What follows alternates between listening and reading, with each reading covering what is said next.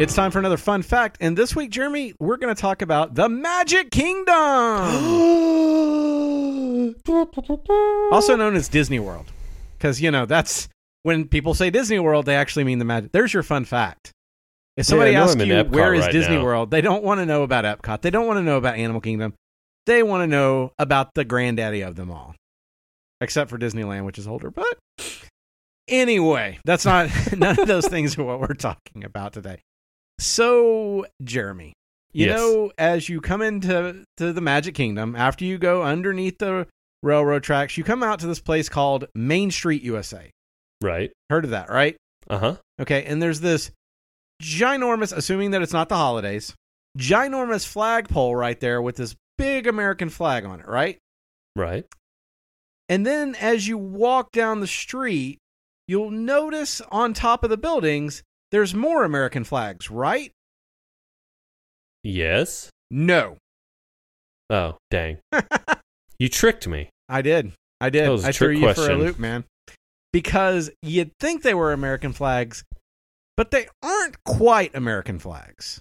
And that's the only place where they're allowed to have those flags.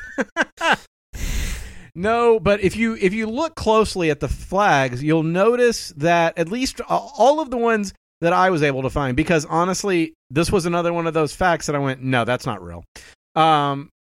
If you look at them closely, you'll notice that they don't quite have enough stars. Do you know why they don't have enough stars, Jeremy? Are they? Oh, wait. Okay, so let me talk this out a little bit. All right, talk it out. So Main Street is modeled after Marceline, Missouri. Yes. Yes. Which is Walt Disney's hometown. Right. Are they the flags that were the American flags when Walt Disney was born?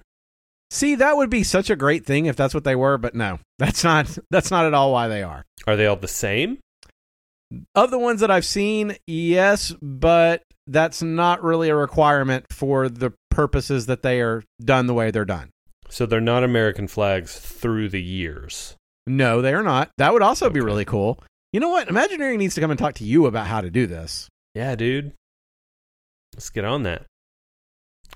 I don't know, Brad. Okay. I have never even noticed that they're not right. So I'm going to assume, like me, at some point during your school education, you probably were in a social studies or a history class or something like that, and they told you about this thing called the flag code, right?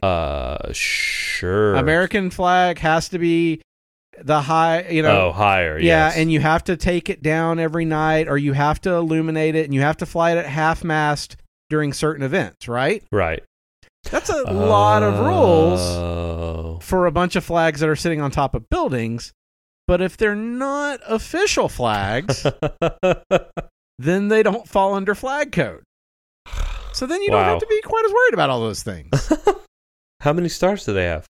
The ones that I saw were sitting at around 47, 48 stars, I think.